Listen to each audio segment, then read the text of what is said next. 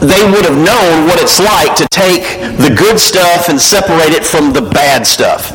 Now, I don't have a degree in forestry.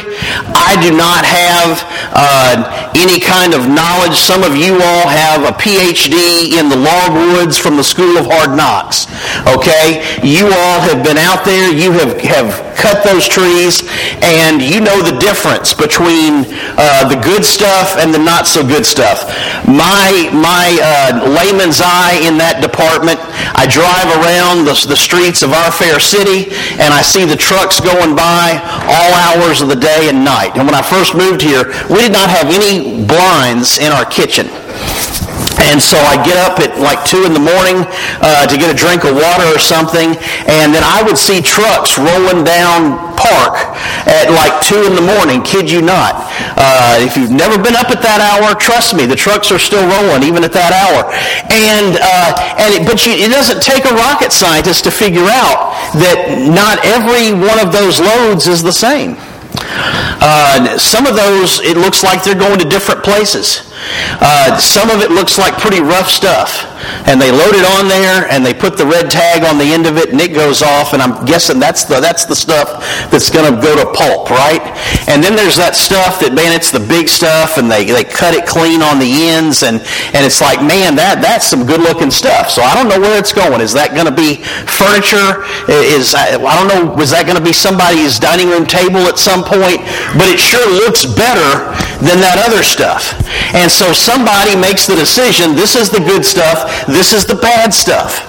And so they would do the same thing. Not growing up there, but spending 21 years in Kentucky, I went and covered for Commonwealth Broadcasting. I would go and cover the opening day of the tobacco auctions. And so you show up at a big old tobacco warehouse. I mean, these buildings were just absolutely massive. You've ever been up in northern Tennessee, parts of Kentucky up there? The Burley markets are just absolutely huge. At least they were once upon a time.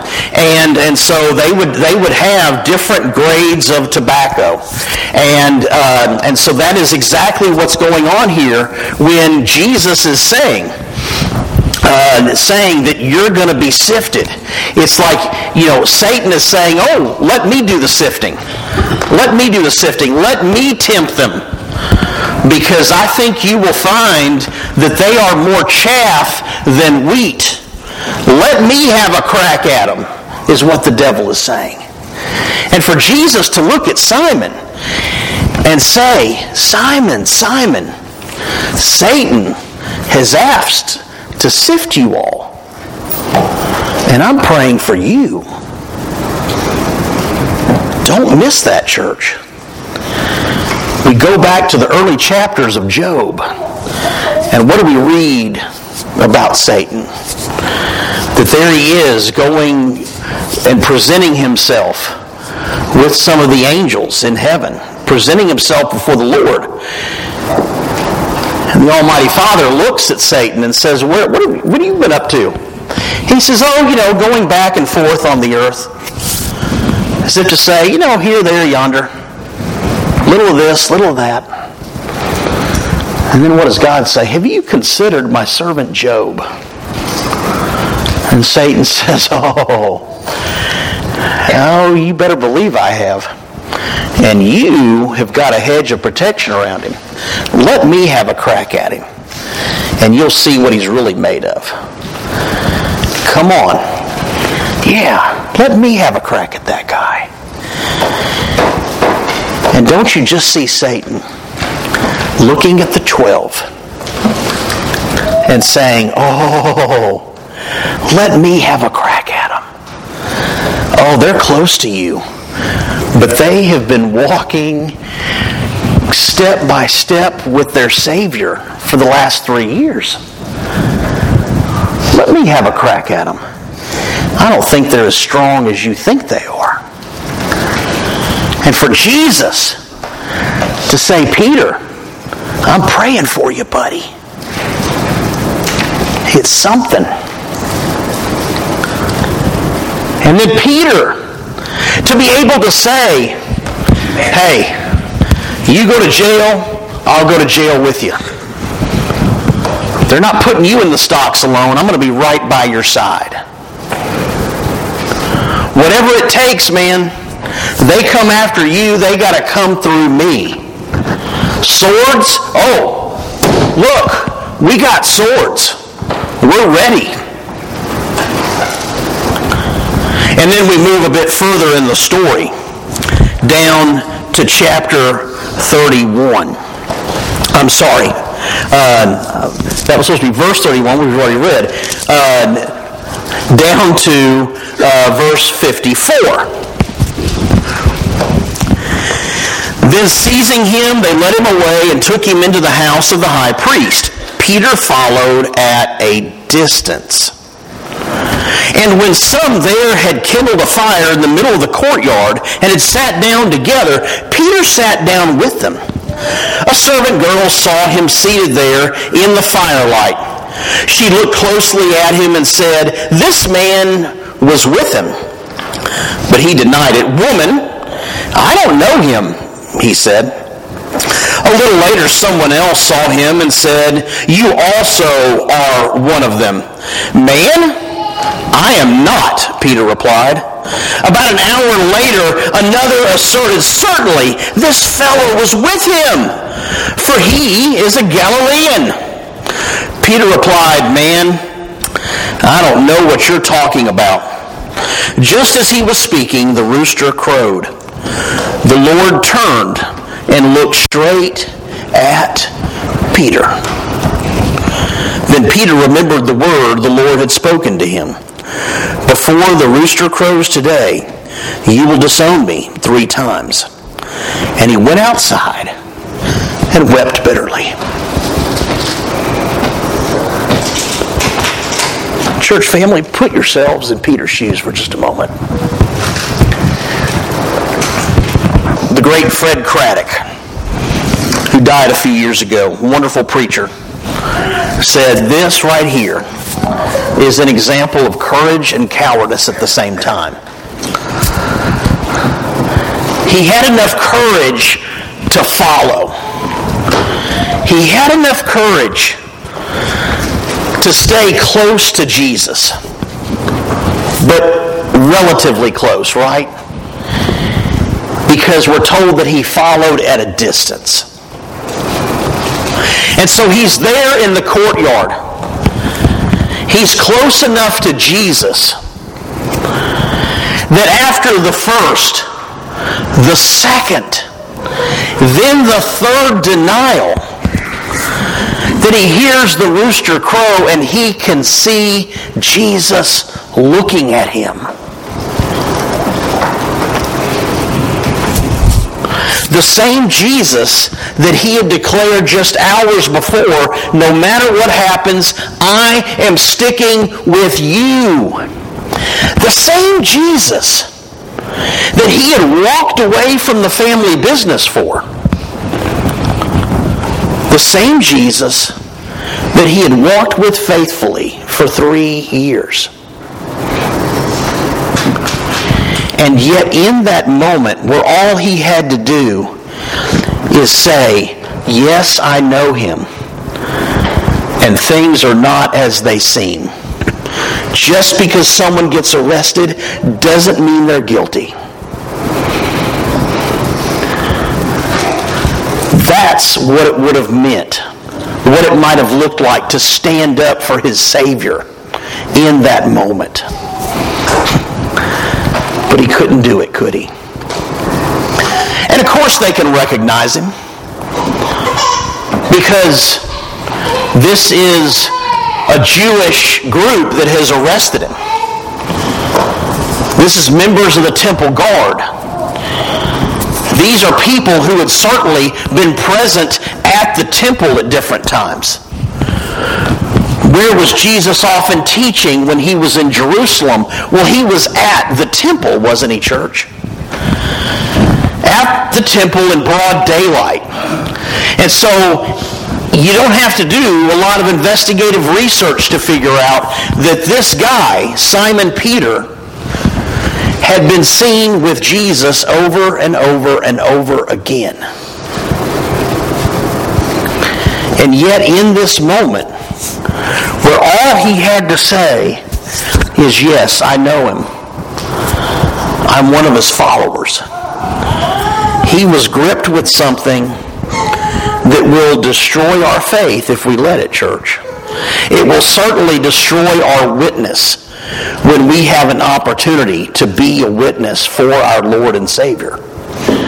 And church family, that's fear. When Paul would write to Timothy many years later, he would say, the Lord does not give us a spirit of fear. And I've always taken that to feel like, God gives us discernment. He allows us to know danger. But that when we are gripped with fear, that is not of the Lord. Let me say that again, church. When we are gripped with fear, that is not of the Lord. When we are gripped with fear, that is not of the Lord. Amen. Third time's the charm. But yeah, please understand when I do that, I'm not asking you to affirm me. I'm asking you to affirm one of God's truths. Because that's what you're here for. Not me, but God's truth. And I know that. But yeah, when we allow fear to disrupt our thinking, when we allow fear to get us to that point that we are not putting our priorities in the right order, when we are allowing ourselves to be gripped with fear to the point that we say, you know what, I got to do something, instead of getting on our knees and saying, God, I need you to do something. That's how fear, subtle as it can work in our lives, that's how fear can erode our faith and drive a wedge between us and the Almighty Father. And Peter, in this moment, is a living example of that. We all know how bold Peter has been up to this point. And we know how bold Peter will be a few months from now. But in this moment, Peter is just a sinner in need of grace. And so before we move on to John 21, I ask the question, have you ever been betrayed? You know what it's like to be stabbed in the back when you needed somebody and in that moment they were not there for you. A lot of you know what it's like to go through something and you came out on the other end and you thought, wow, I really figured out who my friends were in all this. Because they were the people that stood by me. And they were the people that were nowhere to be found. But then let me ask this question. As you might sit here, and maybe you've never had a betrayer. Consider yourself blessed.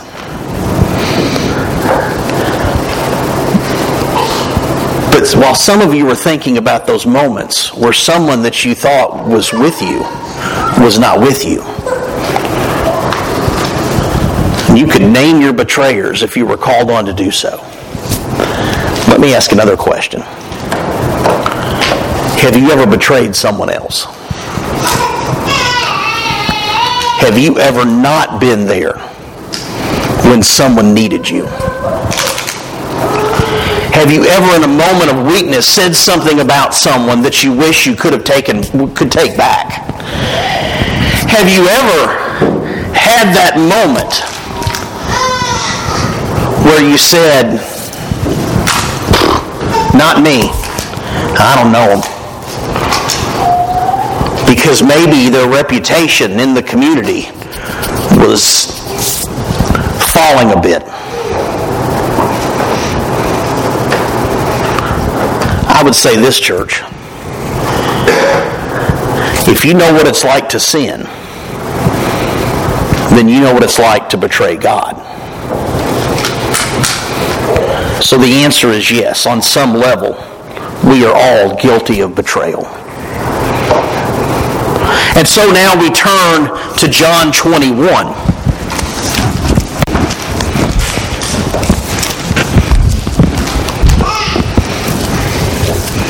And we pick it up with verse 15. The scene is on the shore of the Sea of Galilee. Peter has recognized that Jesus is the one on the shore. There is a miraculous catch of fish that echoes Luke chapter 5.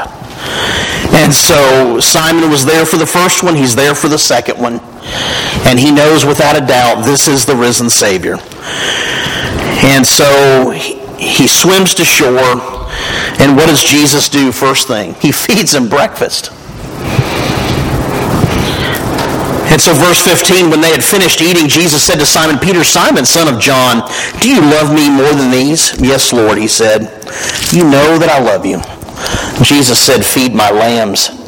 Again, Jesus said, Simon, son of John, do you love me? He answered, yes, Lord, you know that I love you.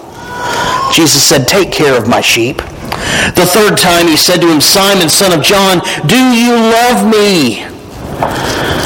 Peter was hurt because Jesus asked him the third time, do you love me? He said, Lord, you know all things. You know that I love you. Jesus said, feed my sheep. Very truly, I tell you, when you were younger and dressed yourself and went where you wanted, but when you are old, you will stretch out your hands and someone else will dress you and lead you where you do not want to go. Jesus said this to indicate the kind of death by which Peter would glorify God. Then he said to him, follow me.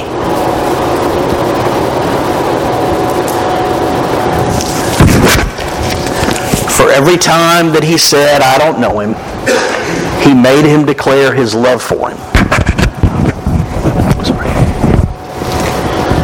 For every time he said, no, I'm not here for you, he made him say, you know I'm here for you. And John records that third time hurt. He knew without a doubt, I think, why Jesus was making him say it a third time. And in his mind, he had a very vivid image of standing in that courtyard, warming his hands by the fire in the cool of the morning. And in that moment, looking across that courtyard and seeing the face of Jesus after he had betrayed him. But what does Jesus do, church family, with his betrayers? He says, come on back and follow me. And he seeks for us to do the same. Peter spent a time on the run. We know that he was not considered among the apostles because the declaration is made when Jesus rises from the grave. Go tell the apostles and who, church? And Peter. Go tell the apostles and Peter that I've risen. And so for that declaration he made, he was not one of them. He had turned his back on his Savior. He had turned his back on his Lord. And church family, if we're not careful, we let fear and we let sin do the same for each one of us. And so let's be careful. Let's be people who are aware of our sin. Let's be people who are aware of our fear. And instead of saying to ourselves, I have to do something, that we're willing to go to our knees and say, God, I'm in trouble. I need you to do something. That we don't let fear drive a wedge between us and God. That we don't spend time on the run away from God to where we have to be called back. But please know this. If you're away from God right now, your Savior is saying, come, follow me. Just say once again that you love me. And I am right here for you. Church family, isn't that a beautiful thing? If you're with us today and you have not yet ever declared your love for Jesus, why not let this be the moment? Why not let this be the day?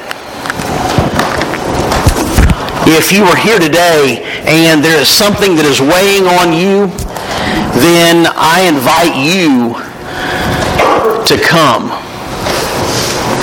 I invite you to share with us what's weighing on you so that we as a faithful body of believers can offer up prayers on your behalf.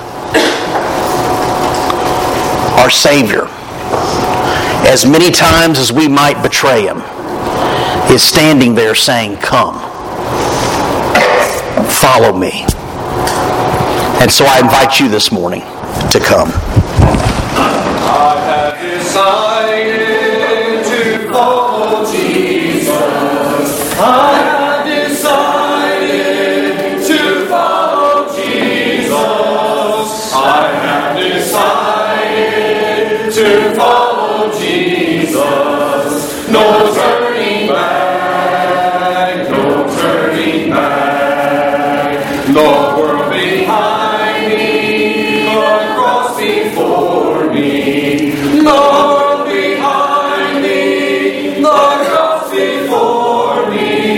The world behind me, the cross before me. No turning back, no turning back.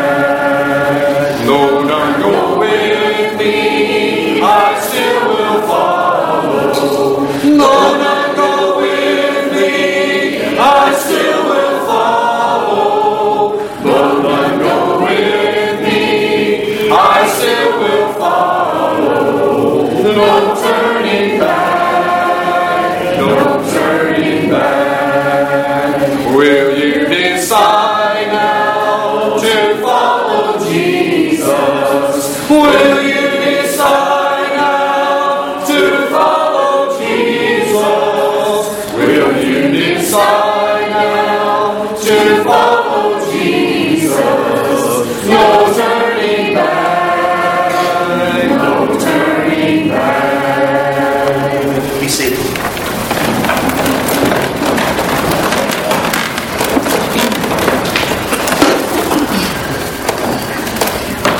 Chloe Holbrook has responded this morning asking for the prayers of this body.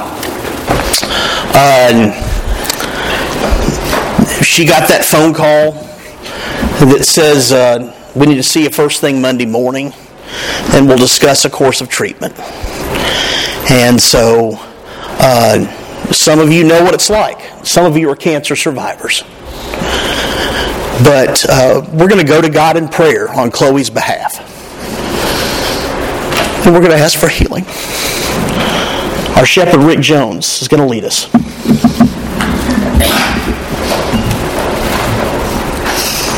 You bow with me, please.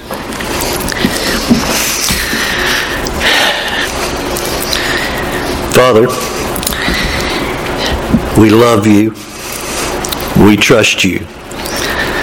And Father, this morning we come before you with a fervent prayer. We pray, Father, that you will be with Chloe and her family in this process they're about to go through, Father. We can't hurt like they are hurting, but we pray, Father, that you'll help us to empathize with them, to encourage them. And Father, we just pray that the best medical care here on earth can be rendered to her, that her outcome will be that she will be cancer-free. And Father, we ask that you provide healing for her. Provide comfort and peace of mind during this process. And Father, just help each of us find anything that we can do to lighten their burden. We ask all this in the name of your Son, Jesus. And amen.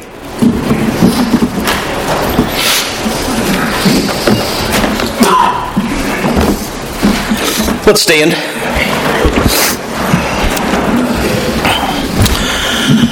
Chloe, you're one of my favorites because you put up with Jeff. And so you show us every day what long-suffering looks like. We love you all.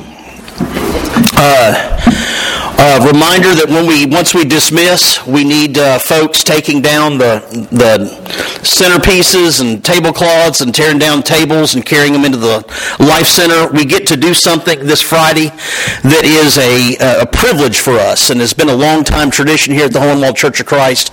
We get to serve lunch to veterans. And let's never make light of that and their service. And so help us, if you can, prepare for that event. Also tonight, it's the first Sunday of the month, and so we will lift our voices together in song tonight. And so hope our song leaders are getting together lists of what they'd like to sing, and we can just lift the roof off the place tonight, praising God. Any other announcements that we have? All right, let's have our closing prayer, and we'll be dismissed with a song.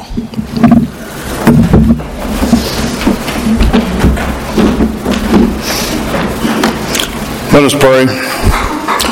Most loving, gracious Heavenly Father, we're grateful and thankful for another opportunity to come into your house, sing praises unto you, and study a portion of your word, dear Heavenly Father.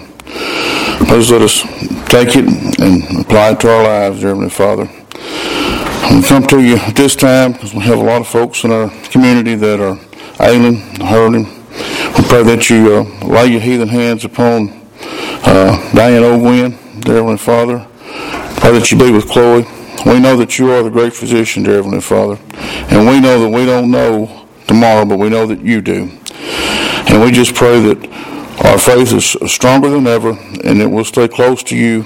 And we pray that you will lay your heathen hands upon our loved ones, our friends, and certainly our brothers and sisters in Christ, dear Heavenly Father. We just ask that you be with us in every aspect of our lives, dear Heavenly Father. Forgive us when we have failed you and help us to be better and stronger Christians and lead us back at the next appointed time. Forgive us when we have failed you. And in Christ's name we do pray. And amen. Sing glorious love of Jesus, sing his mercy and his grace. In the mansions bright and blessed, he'll remember us always. When we all get to heaven, what a day on earth that will be. When we all see Jesus, we'll sing and shout the victory.